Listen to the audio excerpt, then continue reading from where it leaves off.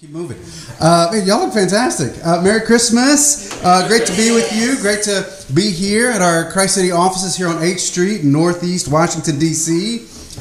Christmas Eve. Everybody, all your shopping done? Got your stuff wrapped up under the tree? Exactly no. One person. Great. Good.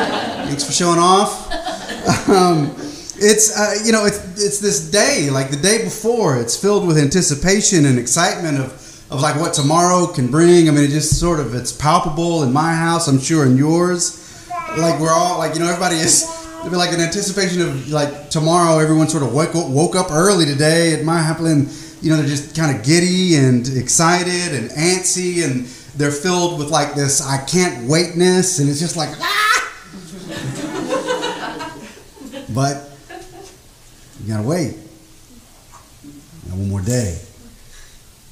So what we got to do, we got to wait for God to arrive.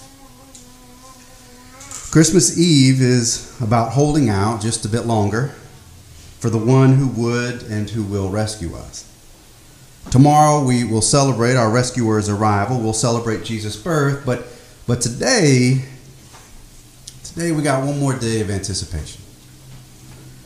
This is, after all, what so much of Advent is about, of anticipation, of waiting, of holding out and holding on for Jesus. Today we're in the fourth week of our journey of Advent, wherein we've been reflecting on what it means to wait for God. Each week for the past 4 weeks of Advent, we've considered those from the Old Testament who waited, not in a passive sense, but in an active, seeking, listening, acting sense of the word of waiting.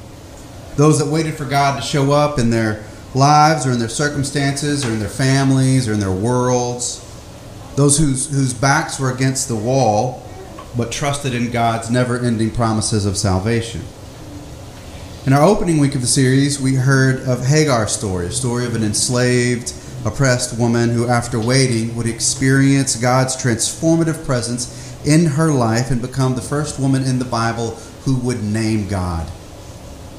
The next week we heard of Sarah's story, a woman who experienced trauma and depression and shame, yet at the end of her waiting, like Hagar, experienced a God who makes good on God's promises, reminding us that waiting is never ever in vain. Last week we listened to the story of Manoah's wife, Samson's mother, who goes unnamed except in reference to the men in her life. We learned about how she waited for God's rescue to arrive, yet she waited with joy even while surrounded by so much sorrow. And each week, over the past 4 weeks, we've taken these stories of Old Testament heroines of the faith and we've laid them alongside parts of the Christmas story, the angel coming to Mary, John the Baptist's mother, Elizabeth, Mary's Magnificat, the pairing of these Old Testament saints with New Testament anticipations of Christ's birth. They have meant to prompt in us a collective ache for the day when Christ will come again, just as he came on that first Christmas generations ago. This morning we read a prayer from Hannah, the mother of the prophet Samuel in the Old Testament. We've laid her story alongside the first part of the Christmas story in Matthew 1, where Joseph and Mary are anticipating Jesus' birth. Hannah, like so many of the other women that we've considered in this series, she finds herself in a place of vulnerability and depression. She is in a fragile situation, fragile economically, fragile socially, and she is crying out to God to rescue her. In 1 Samuel 1, there's a verse, we didn't read this one, but in 1 Samuel 1, a verse that captures her ache and her longing, verse 10, says, "In her deep anguish, Hannah prayed to the Lord, weeping bitterly." This was the shape of Hannah's waiting, her long Advent season of anticipation. It was filled with weeping and sorrow and lament. Last week, Pastor Justin asked us the thought-provoking and soul-stirring question of, what are you waiting for? What are you waiting for? What would bring you joy if it were to arrive this Christmas? We're not sure of the timing in 1 Samuel, but it seems to be years between Hannah's ongoing prayers to the Lord and the arrival of the Lord's answer to those prayers. Years of waiting and years of silence. A long silence before we arrive at the prayer of praise that we read in 1 Samuel 2. Years before Hannah's anguish turns to the prayers of "My heart rejoices in the Lord. Lord is my horns lifted high. My mouth boasts over my enemies, for I delight in your deliverance." It would be years before Hannah was able to proclaim in celebration, "There is no one holy like the Lord. There is no one beside you. There's no rock like our God."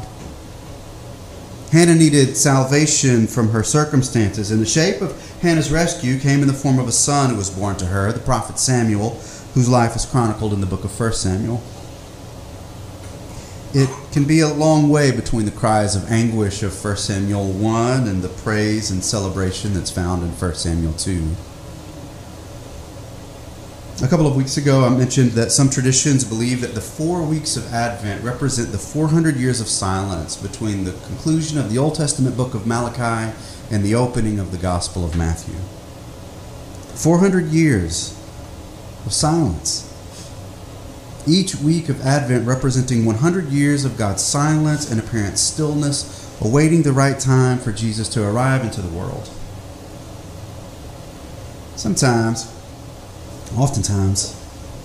I think that it's the long silence in the midst of our waiting for God that gives us the most shivers.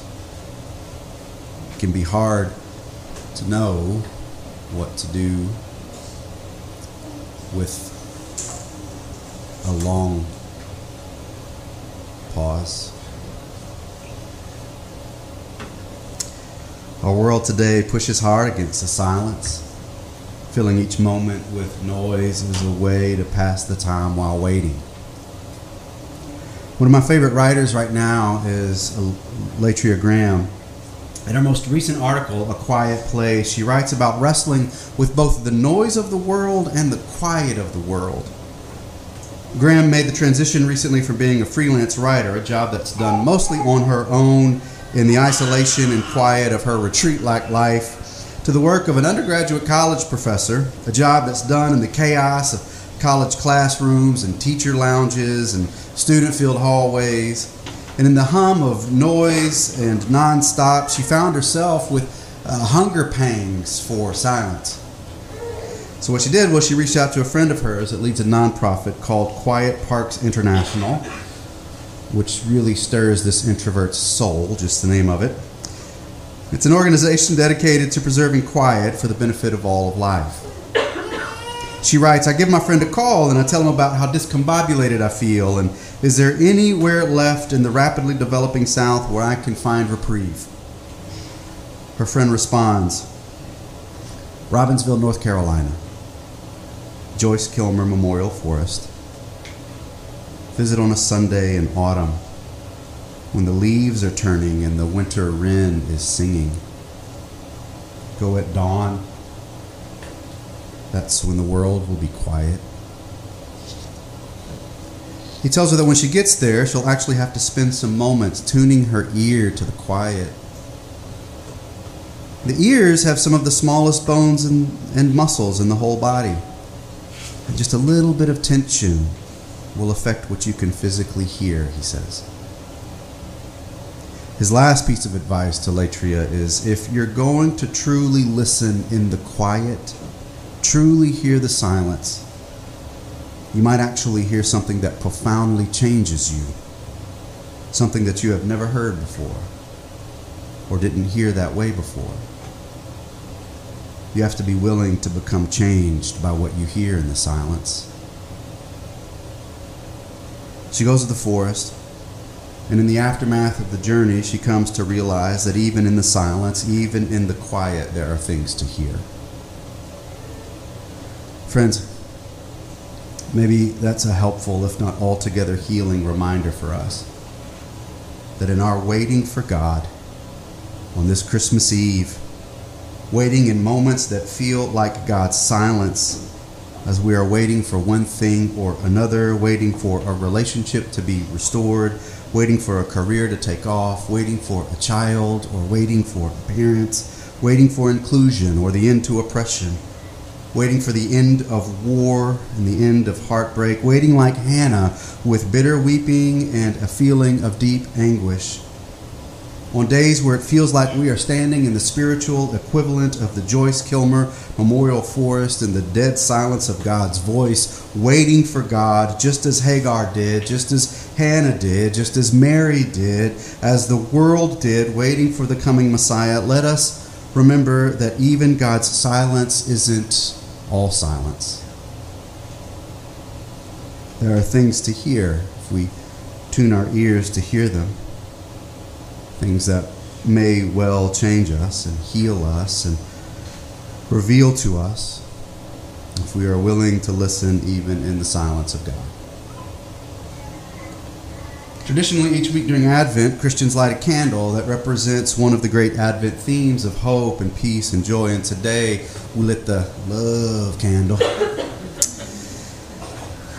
Each candle and theme it represents serves to remind us that Jesus is still our light in the darkness and the ultimate source of our hope and peace and joy and love.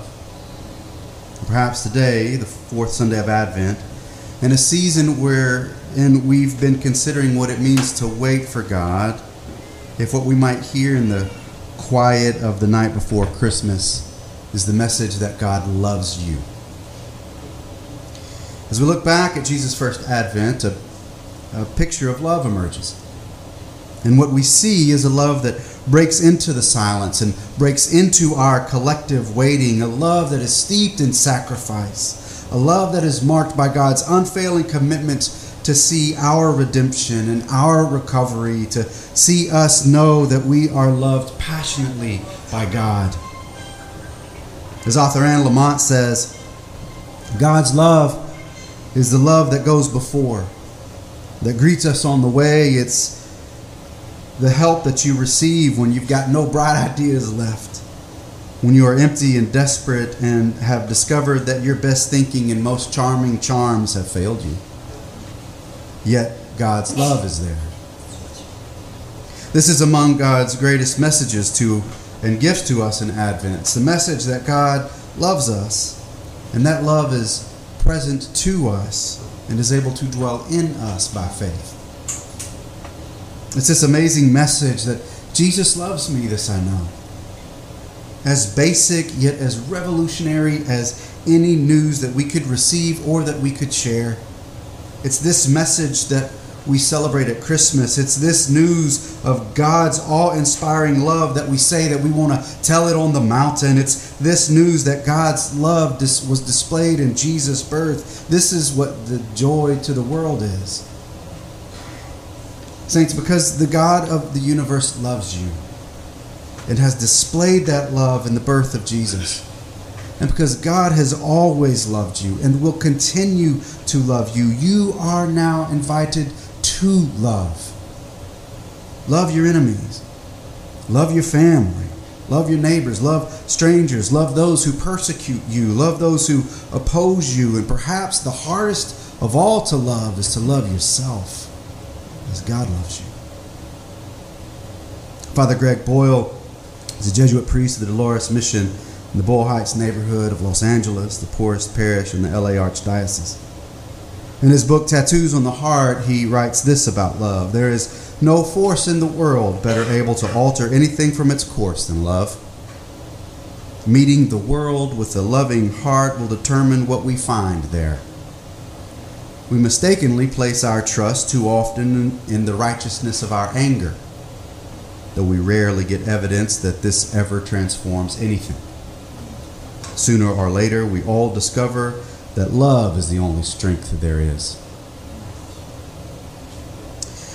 Years ago, when I lived in California, I was a part of one of the most remarkable men's retreats I've ever been on. It was a retreat. It was hosted by World Impact, which is a ministry that focuses on developing communities of faith, primarily in economically distressed neighborhoods. The World Impact group, and I was living in Fresno at the time, it ministered mostly to gang members in California's Central Valley.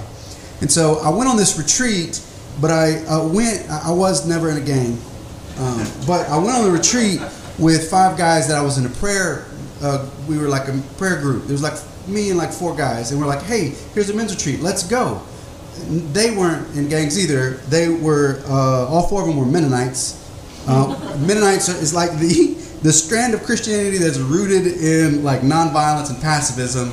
So that's who we were. So it was the 5 of us, me, 4 Mennonites, 50 gang members on this men's retreat, Christian retreat center. Got the picture? So, and there's 2 things I remember from this retreat, which one is we played paintball. We had guns with paint in it, and we ran around and shot each other. And what I remember is the Mennonites won every single round, no lie. And I mean, to this day, I kind of see that as like an act of God with some message about the power of nonviolence. But anyway, the second thing that I remember was during one of the devotional sessions, one of the kids, one of the teenagers, he stood up and he read a passage. And I knew the kid, I can't recall his name right now, but I knew that he was at the camp because he had actually been granted a weekend furlough from the juvenile judge because he was in juvenile probation. And so here he was at this retreat, shooting Mennonites, learning about Jesus. And he read from 1 Corinthians 13, a passage that speaks so eloquently and deeply about love, a passage that's most often heard at like weddings and romantic settings, though I doubt that this young man knew that. And I remember listening to him as he began.